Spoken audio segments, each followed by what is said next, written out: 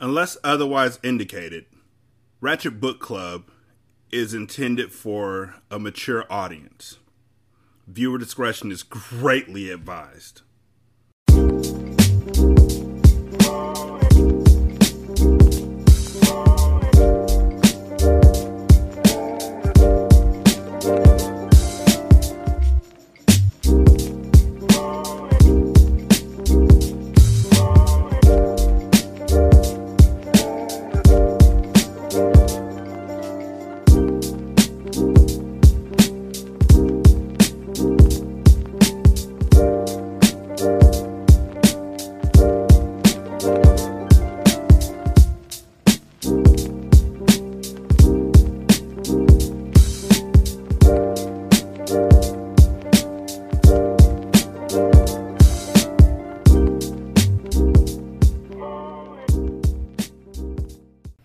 Welcome to Ratchet Book Club, where we read hood classics and good classics. I'm Derek. 916-633-1537, wretchedandratchet@gmail.com, Ratchet Book Club on Twitter, Ratchet Book Club on Facebook.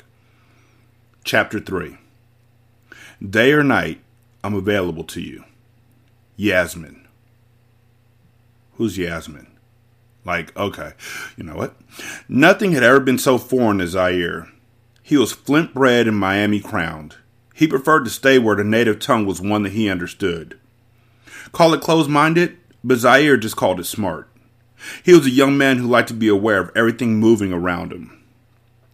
As soon as he stepped off the private jet, an uneasiness settled into his bones. It was instinctive for him to reach out to Breeze. He missed her. The fact that they had been at odds ate away at him the entire flight. He knew that she was suffering because he could feel her strife. He was across the globe and was still emotionally connected to his shorty. She was his rib. I really do hate that line. I know that it means that she's the one who finishes you, who completes you. You complete me. I know it, but it just sounds so possessive. I don't know. She was his rib. He just wished that he could tell her that everything was going to be okay. Stone-faced, he emerged from the plane and the first thing he saw were men carrying assault rifles lined up in front of two luxury SUVs. They were dressed in traditional, long-flowing cloaks made of the most beautiful fabrics. Their heads were wrapped as well, only revealing their menacing facial expressions. They don't look too friendly, fam, Zaire whispered to Monroe as they made their way down the stairs. You strapped? Monroe asked. You know it, Zaire replied. They were ready to go out guns blazing. It wasn't like them to tread lightly, but they followed Carter's lead. He was the captain of this ship, and as long as he appeared comfortable, they would remain that way too. Should he even show the slightest wrinkle of concern on his face, they would get it started. They were clearly outnumbered, but Moreau's marksman aim evened the playing field a bit. The door to one of the SUVs was opened, and a distinguished man with a full beard exited. He wore gold garb and held out his arms in receipt of his guests. Welcome to Saudi Arabia, he said in perfect English. He stepped forward and met the men halfway, showing good faith. He walked right up to Carter. You must be Carter, he said as he held out his hand. You're the spitting image of your father. He and I had some good times in America as young men, before the wives and the children. The man paused and inhaled long and deep as he reveled in the fond memories. To be young and rich again, he said.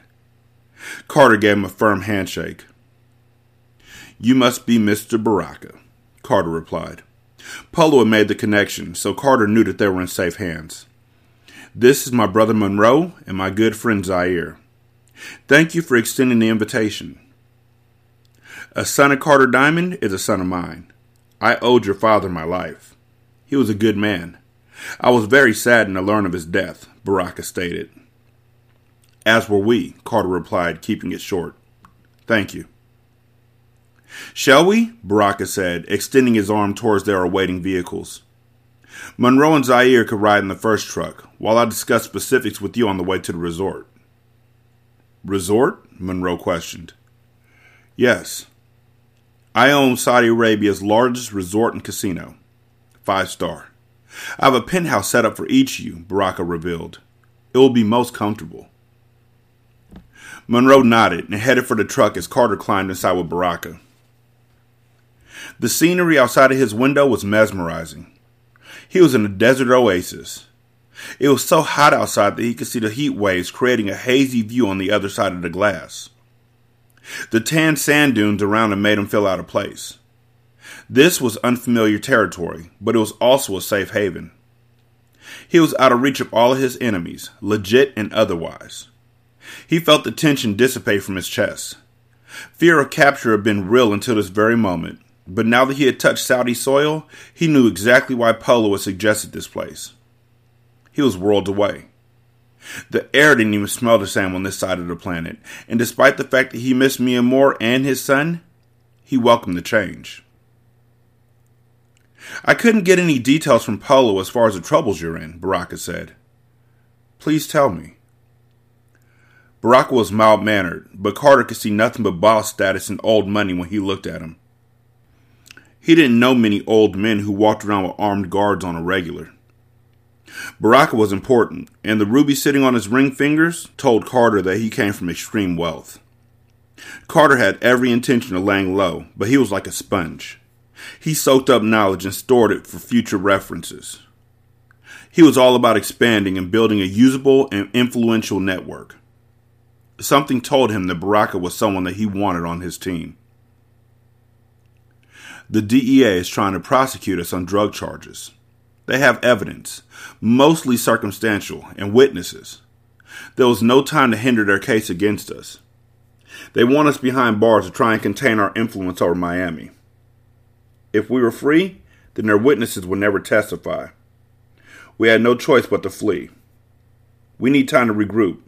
Maybe establish some networks over here, Carter said smoothly, opening the door for potential business. Well, you're welcome to stay here as long as you need to, Baraka said. Thank you, Carter said. I don't come empty-handed, however. We aren't in the business of taking handouts. Any business I conduct is mutually beneficial. There's a saying that in a good deal, both parties walk away feeling like they sacrificed a little bit. Carter handed Baraka the briefcase that he had carried off the plane. $1 million to show our appreciation for your hospitality. Baraka gave Carter a chuckle as he took the case. You are your father's boy, he commented. So I've heard. The word penthouse did the accommodations no justice. They were being put up in many mansions in the sky. Each one came with a group of personal handmaidens, butlers, and a personal chef, not to mention the private pool plunge. This was a luxe life, and Carter could appreciate the fact that the hideout felt more like an escape. He hadn't been expecting much, but this setup exceeded his wildest dreams. He had seen opulence in his day, but nothing quite like this. The cartel reigned in the field of drugs, war, and even real estate. Yeah, whatever happened to the guy that money was like, yo, I want you to make me part owner of this, and I'm going to be back for my money, and blah, blah, blah, and whoop-de-whoop. Okay, sorry, I'll stop doing that. I won't. Fuck this. But it was apparent that they hadn't amassed wealth on this level, yet. If Carter had anything to do with it, they'll make the transition soon, after his legal trouble subsided. After finishing the tour of Carter's penthouse, Baraka turned to his guests. He stood tall, strong, with his hands clasped in front of him. I hope you'll find your accommodations most suiting, he said. Each penthouse is identical. Monroe nodded and Zaire spoke. No detail was left undone. Appreciate it. Baraka smirked. He could spot a protege in the making. Zaire was a chip off Carter's block. Their swag was almost identical. They may not be brothers by blood, but they were definitely family. Always had been. Always would be. The sound of a key card opening the door to the suite caused everyone in the room to look over their shoulders. When they saw her, they became breathless. The foreign beauty was the most beautiful creature that God had ever created. Seriously? We're doing this?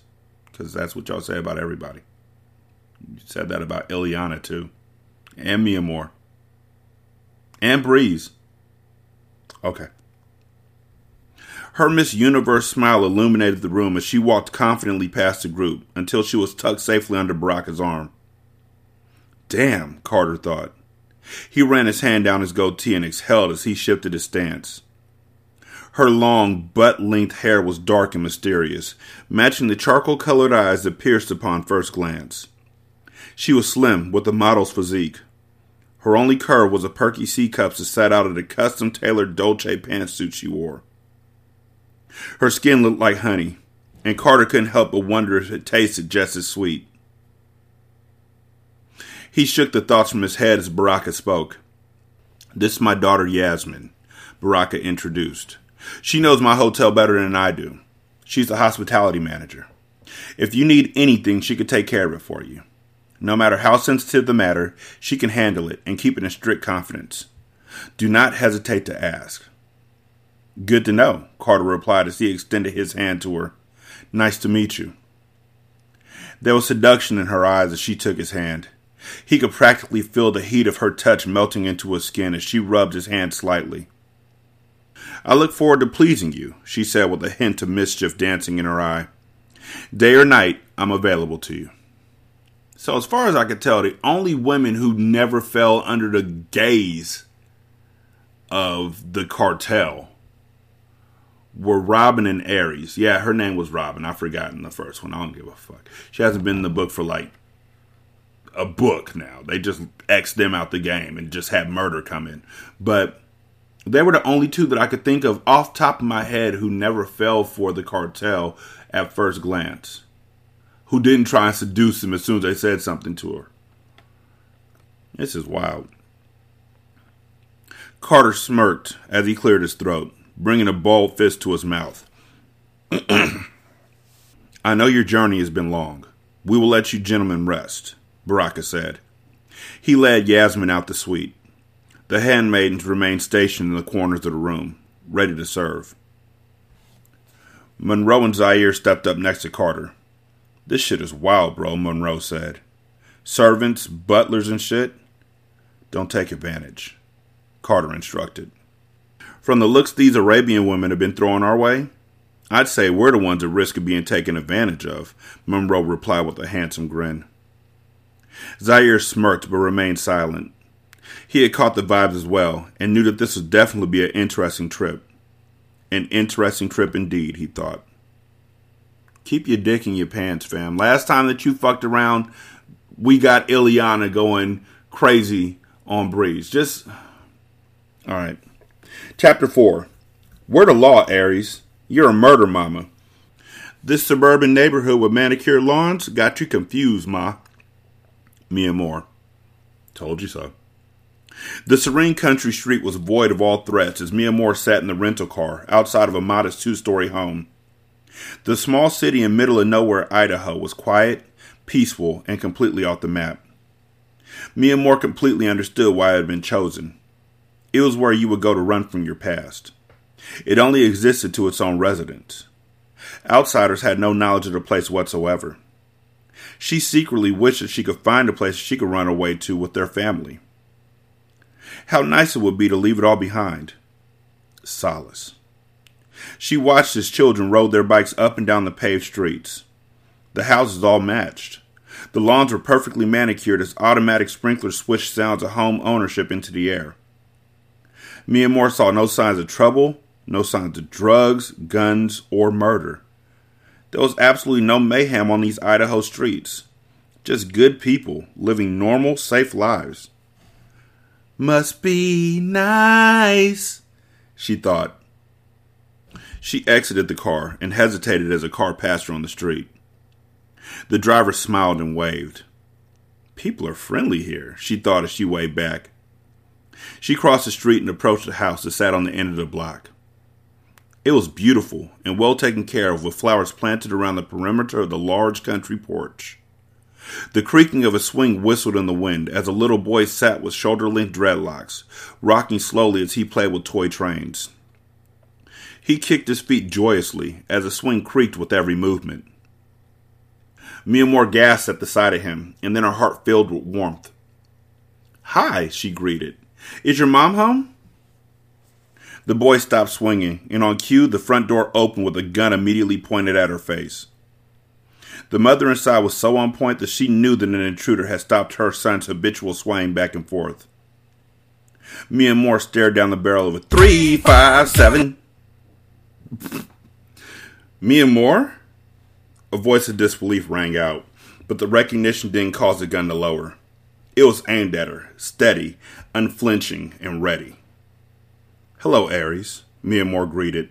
Aries held the gun firmly in her grasp as she stared into the eyes of a cold-blooded killer. Mia Moore was the devil in a dress, and she hesitated before she decided to take a chance and lower the gun. Confusion filled her eyes. Yeah, I can see that, because when Mia Moore came back to life, she didn't even tell the ladies. She just went straight to wherever Carter was staying at, which was no longer where he should have been in the Bahamas. Still mad. Mia Moore? Her brow furrowed. The little boy stood up and ran to his mother, clinging to her leg. Aries peeled her son off her. "Go to your room, sweetheart.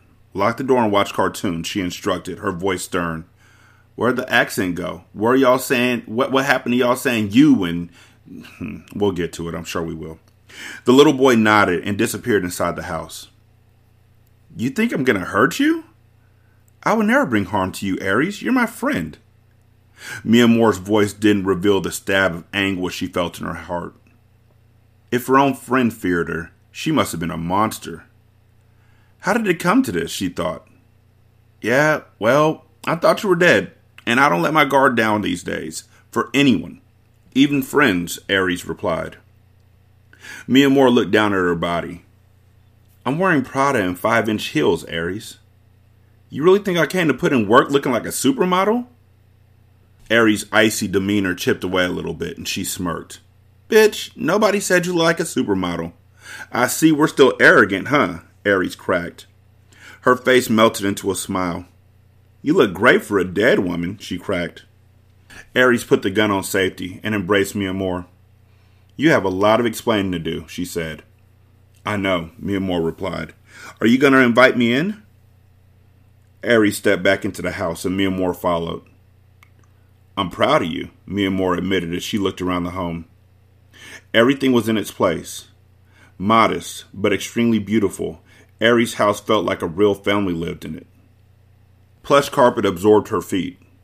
Beautiful Venetian blinds shaded the windows, while leather furniture sat on top of an opulent French rug. A stab of jealousy vibrated through her, but it only lasted for a moment.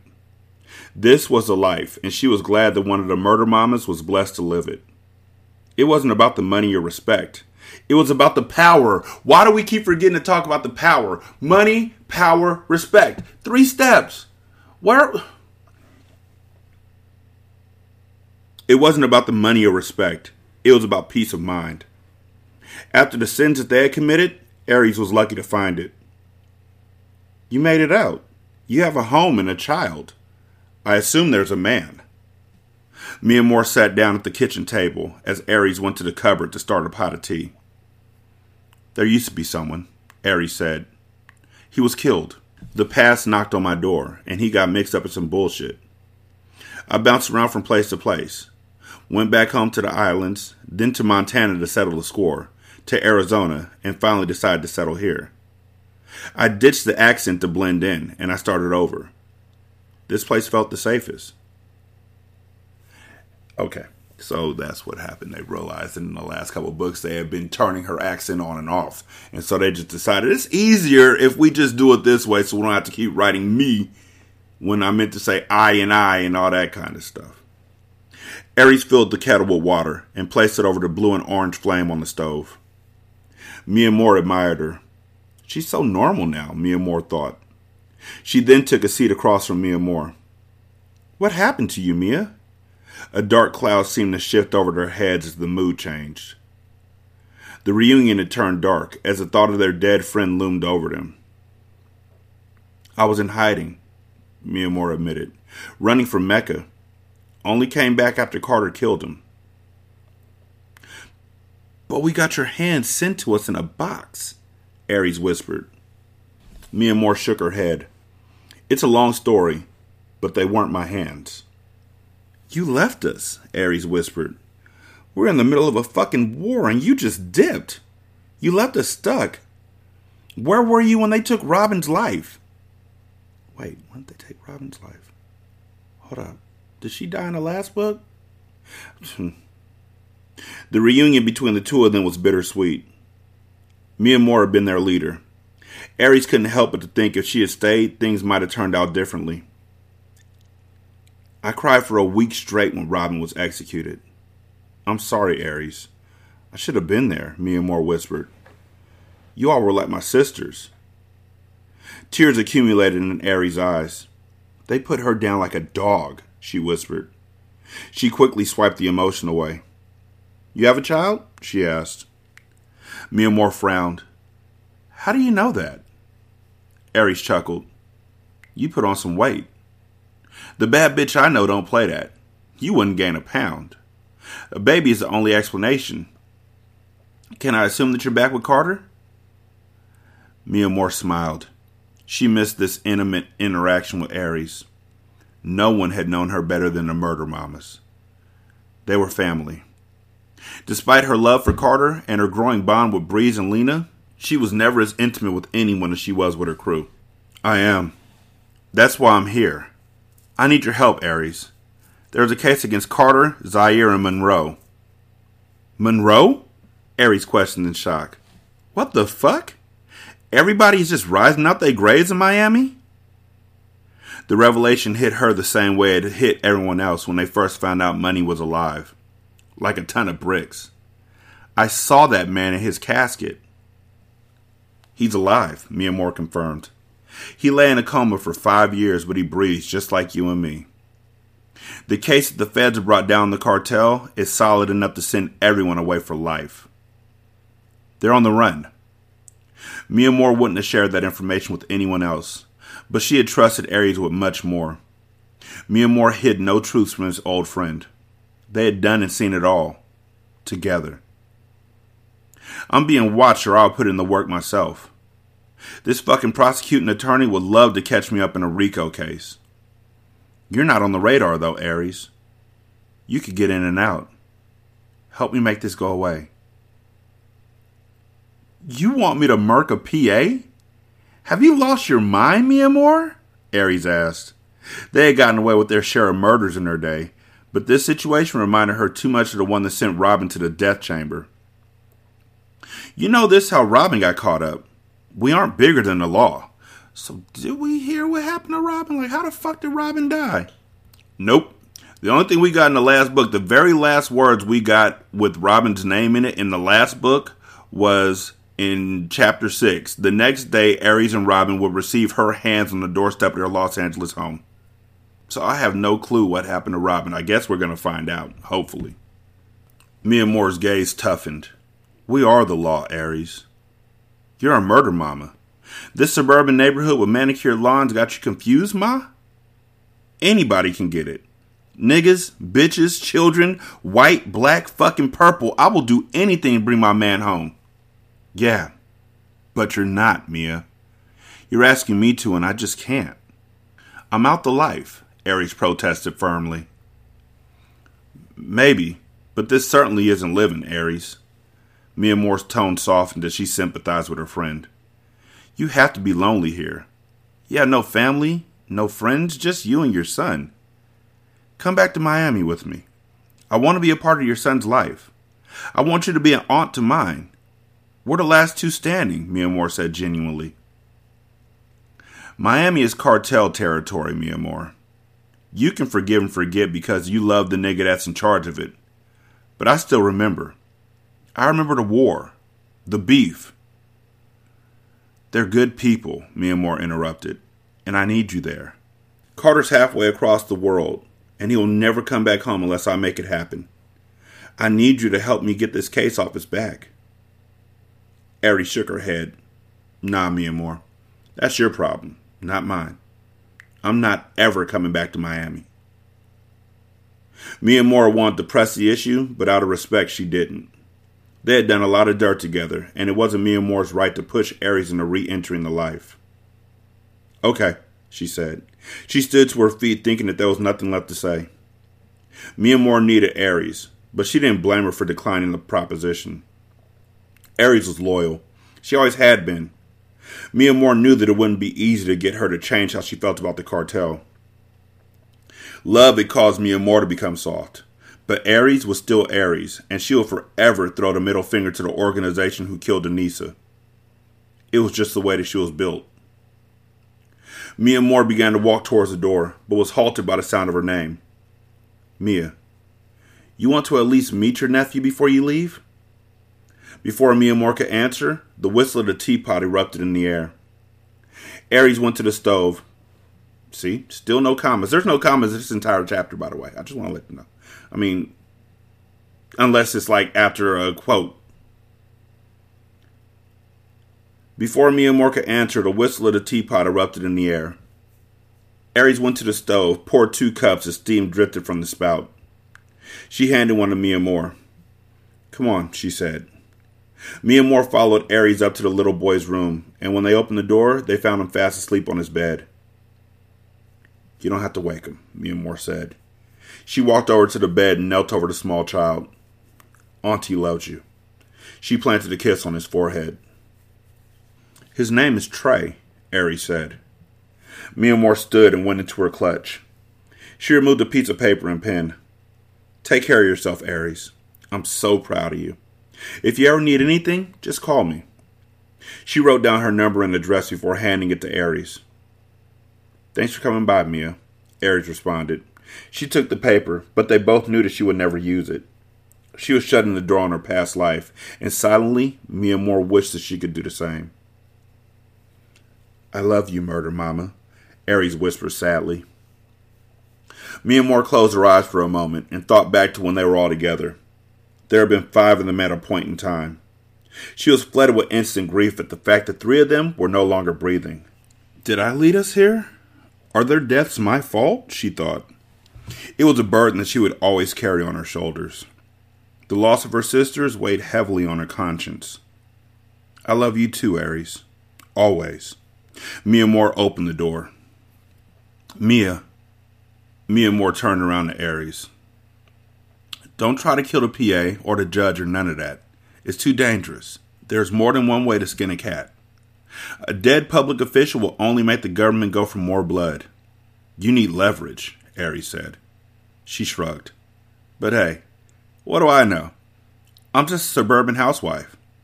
Goodbye, friend. You're not a housewife if you're a single mom.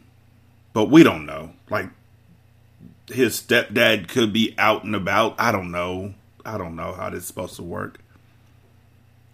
Mia Moore nodded and walked out of the house filled with hurt. It was a pain that she had never felt before because she knew this was the final goodbye. She was headed back to Miami to fix her problems on her own, but not in the way that she had intended. Aries had given her some words of wisdom, ones that would prove valuable in time. Chapter 5. He on that real suit and tie type shit. Fly Boogie. 2 weeks later, murderous thoughts filled Mia Moore's mind as she thought of ways to tamper with the federal case. The role of motherhood had settled her a bit. It forced her to think first and react accordingly, but it did nothing to scratch the itch she had to make bullets rain from the sky. It was like a junkie craving a fix. When Mia Moore had a problem, she solved it, period. Erring on the side of caution was like pulling teeth to her. As much as she wanted to reinstate her murder game, she could not. Mia Moore had to think about her son, and if she went off the handle, she wasn't sure she'd ever be able to recover. Murder was like heroin for her. The familiar feeling of revenge was hard to shake. Once she got a taste of her old lifestyle, it would be hard to revert back to a normal life. Motherhood and the game didn't mix, and Mia Moore desperately wanted to get that part right. She wanted to be the wife and mother that her family needed, not the goon that the streets required. She had to fix things. It was up to her to put her family back together, but there were certain risks that she wasn't willing to take at that moment. Although she didn't see them, she knew that there were so many eyes on her that if she so much as jaywalked, they would bury her under the jail. In the past, this problem would have disappeared already.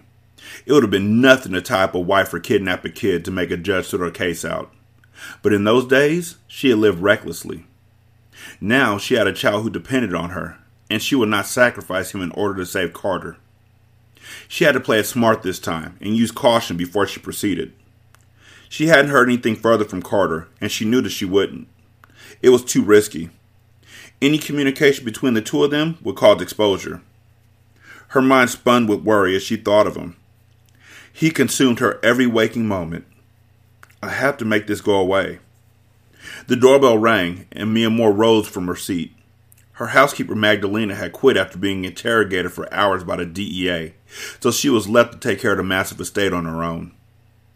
She hastened her steps to stop the guests from ringing the bell again. She couldn't have the sound intruding on her infant son's sleep. She pulled open the door and stepped aside as Fly Boogie walked inside.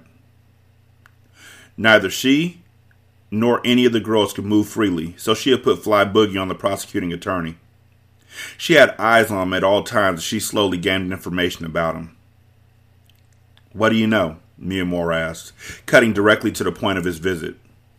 Not much. This motherfucker's squeaky clean. He on that real suit and tie type shit, Fly Boogie said as he dug his hands in his pockets. Nobody is completely clean, Mia Moore responded. Everyone has dirty laundry. We just have to find a closet he's hiding it in. Fly Boogie shook his head doubtfully and handed her his phone. Take a look for yourself. I've been stalking this nigga for days. This is all I got. A bunch of pictures, but nothing stands out. Mia Moore swiped her finger across the screen as she flicked through photos. She peered at the images with a critical eye. She sent each one to her email before moving to the next shot. I'm telling you, there's nothing there. You should just let me get at the niggas who's turning state. No witnesses, no case, Fly Boogie said. I don't know what you're talking about, Mia Moore said quickly.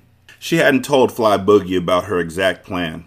She didn't know him well enough to trust him with the details. He was Zaire's man, and off of that strength, she decided to use him to her advantage. Yeah, I know a nigga young and fly and all that, but one thing your boy Fly ain't is dumb, he answered. You trying to find something about the prosecution to shake shit up. When all you gotta do is cut off a few pairs of loose lips, know what I mean? A nigga with no lips can't do no talking. Can't they though?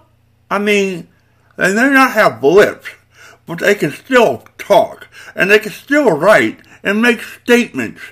I'm just saying, it may not be as easy as you think to talk without lips, but it can be done. It can be done, and they still be in jail. I'm just pointing this out real quick, Fly Boogie. Fly Boogie, is that your real name? Also, I didn't even mean for my voice to sound like that. It just goes like that when you pull your lips in. It just goes like this. I don't know what it is that happens, but your voice is no longer deep without having lips. That's weird. Huh. I already talked about white women in the last episode. I'm not going to continue it and make it into an issue. But white men, I know a lot of you you don't even mean to do it. You just talk like this. I just realized what it was. You just talk like this. Your voice, can I? I can make my voice deeper. Okay. Well, you know what? That's a stereotype on my part. I was talking like this, but you know what? I still set my mind at ease that I can talk with no lips.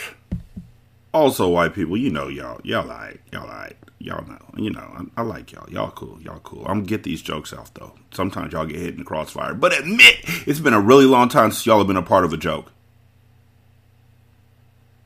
From me. Mia Moore smirked at the young hustler's remarks. He was confident as if he had a cloak of invincibility. That type of bravado came with youth. She had lived many days with that same cockiness, but she was older and smarter. She knew better. She couldn't kill everybody. This case was sewn up tightly. Too many low-level hustlers and mid-grade buyers were exchanging testimony for deals. Most were hidden away in witness protection. One witness in one safe house was feasible, but multiple murders without the aid of her own crew was impossible. Again, I don't know what you're talking about, she reiterated. Fly Boogie nodded and then proceeded to the door. I can put in work, and I'm not like these other little homies out here. Zaire is my man. Whatever I gotta do to prove my worth, I'm with it. You can trust me. Goodbye, Fly Boogie, she said with a half smile. The kid was growing on her, and his charismatic personality paired with his knack for the streets was appealing. He was a young goon, and a hustler by any means necessary. He was Carter Jones before the Italian cut suits, drug kingpin status, business acquisitions, and overseas connects. Fly Boogie was gutter, but he had so much potential. He was ride or die. If they ever came out of this, she would definitely tell Carter how helpful Fly had been. And if Carter never comes home, I'll put Fly Boogie on my team, she thought, preparing herself for the worst. The sound of the grandfather clock ticked slowly as the pendulum swung back and forth. Lena tapped her nude, manicured nails against the wooden arm of the office chair as she waited patiently. The nude jumpsuit she wore, along with 6-inch heels, stood out amongst the poorly dressed businesswomen around her. Their cheap threads paled in comparison to the immaculately styled attire she wore. While well composed in appearance, she was unraveling on the inside. She had become acquainted with the night hours since Monroe had gone away. Worry and stress etched permanent lines on her once youthful face. She was no longer a young girl in love with a bad boy. She was a grown woman, dealing with the consequences of loving a man whom conflicted with the law. Loving a man whom conflicted. Okay. Her choices had led her to this point. The choice to stay involved with the cartel had been hers, and now she was suffering. Heart empty, future unpredictable. She was a dope man's wife, and to a young girl, it was a dream. To a grown woman, it was a nightmare. The position was glitzy on the surface, but dulled the person she was within. Lena wanted out, and as she sat waiting for the Diamond family accountant to summon her, she was determined to find her exit. Lena Devereaux, Mr. Odom is ready for you now, the receptionist announced. Lena stood and followed the thin brunette to the back office. Wow, they put a comma between thin and brunette. We're just wasting commas now. We're not using them where we need them at, though. She nodded gratefully as the woman stood to the side and extended her arm so that Lena could bypass her. Mr. Odom stood, clad in a Brooks Brothers suit. He was distinguished with smooth, black skin. They put commas between smooth, black skin. He was distinguished with smooth, black skin and a clean, bald head.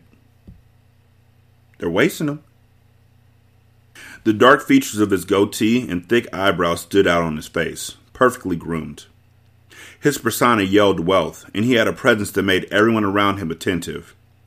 He was a complete opposite of what Lena had expected. A rich, successful black man paving a way in a legit atmosphere was so foreign to her. Again, too many commas. All she had been around for years were men involved in the game. This black man in front of her was refreshing. He smiled and extended his hand. The scent of his clean cologne awakened her senses.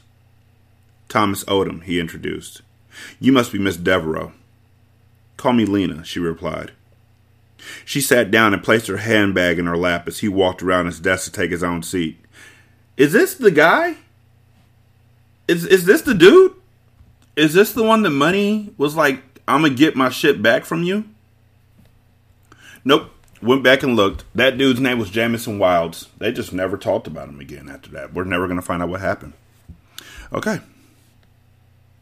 He folded his hands on top of his desk, the lines of his suit hugging its broad shoulders. What can I help you with? He asked. Lena cleared her throat before she spoke, trying to swallow the lump that had formed.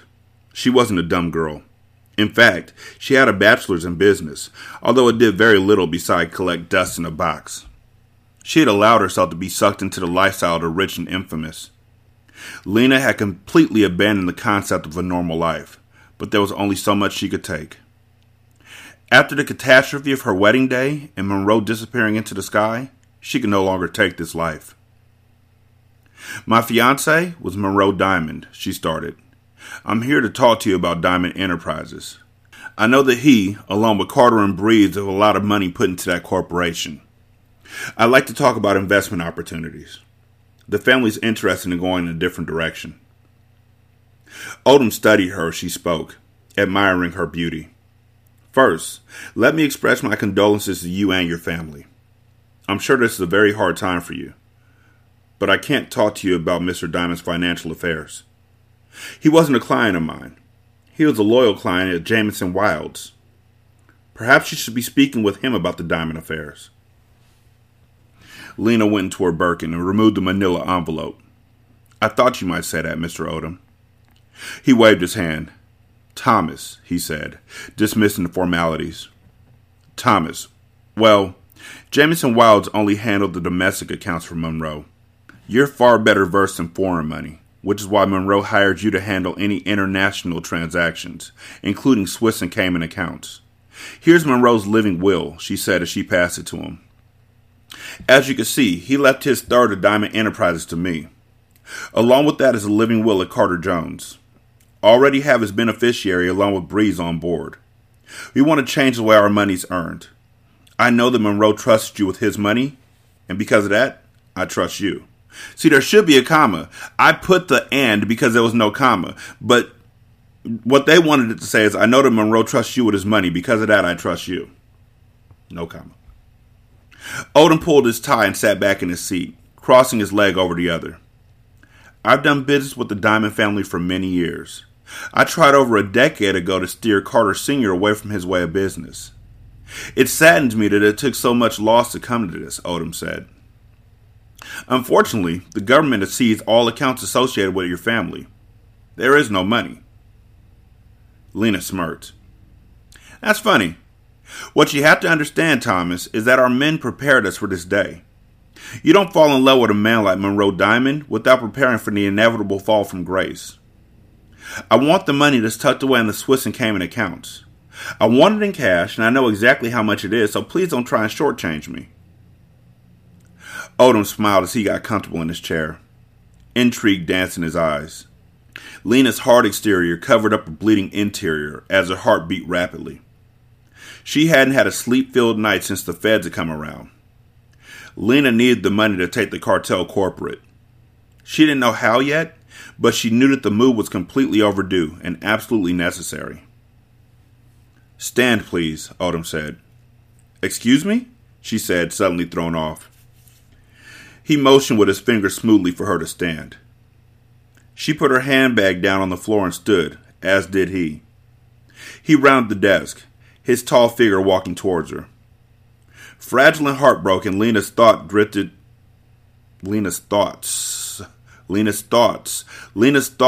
to Monroe. Until now, she never had to take the lead. She was so comfortable following. Thrust into power, it was her place to now manage the money that Monroe had left behind. She needed to square her shoulders, put fire in her eyes, and boss up her entire life, but instead, all she felt was emptiness. As Odom stood in front of her, he seemed to see through her. You're beautiful, Miss Devereaux. It truly pains me to see a woman like you so broken. You're worthy of much more. Lena sucked in a sharp breath. Am I that transparent? She thought. Odom was handsome, and she had his full attention.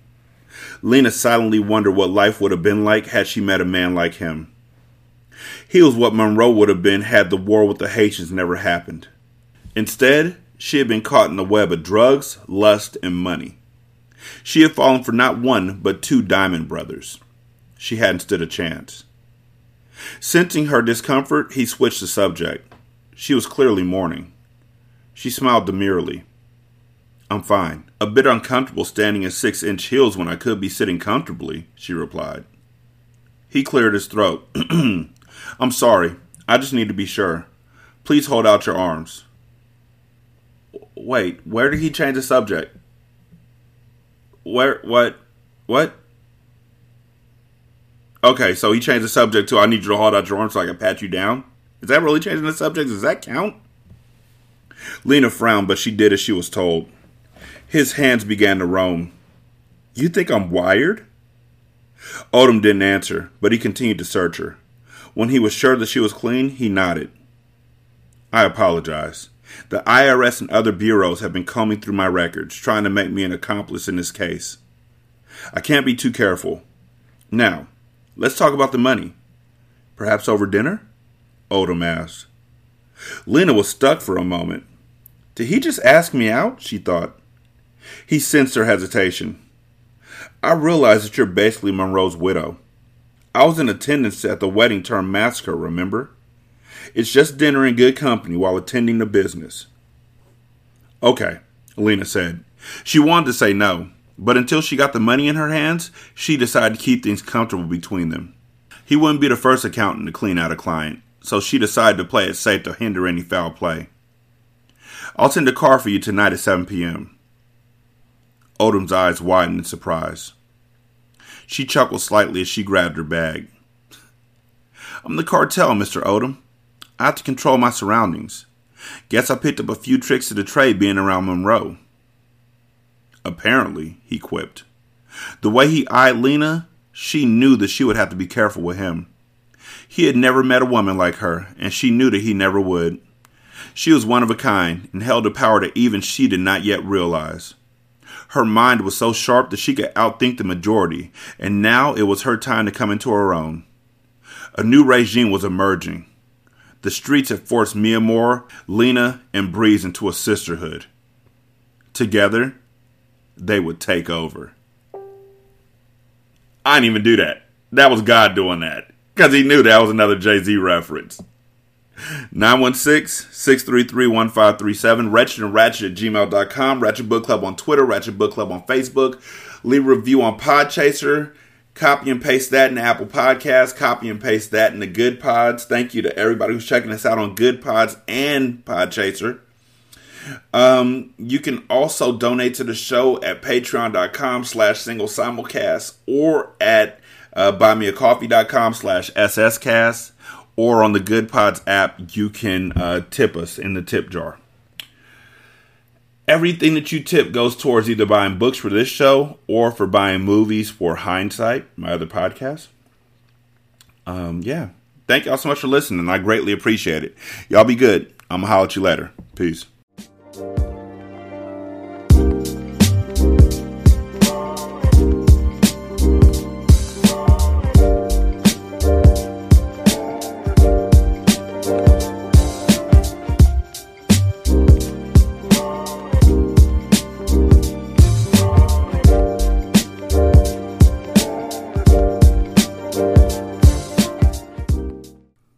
Intro and outro to Ratchet Book Club is by That Kid Garan, and it's called Goodbyes. You can email him at tkgbeats94@gmail.com for more information on how to lease this beat. 3, 5, 7, loose. This is Single Simulcast.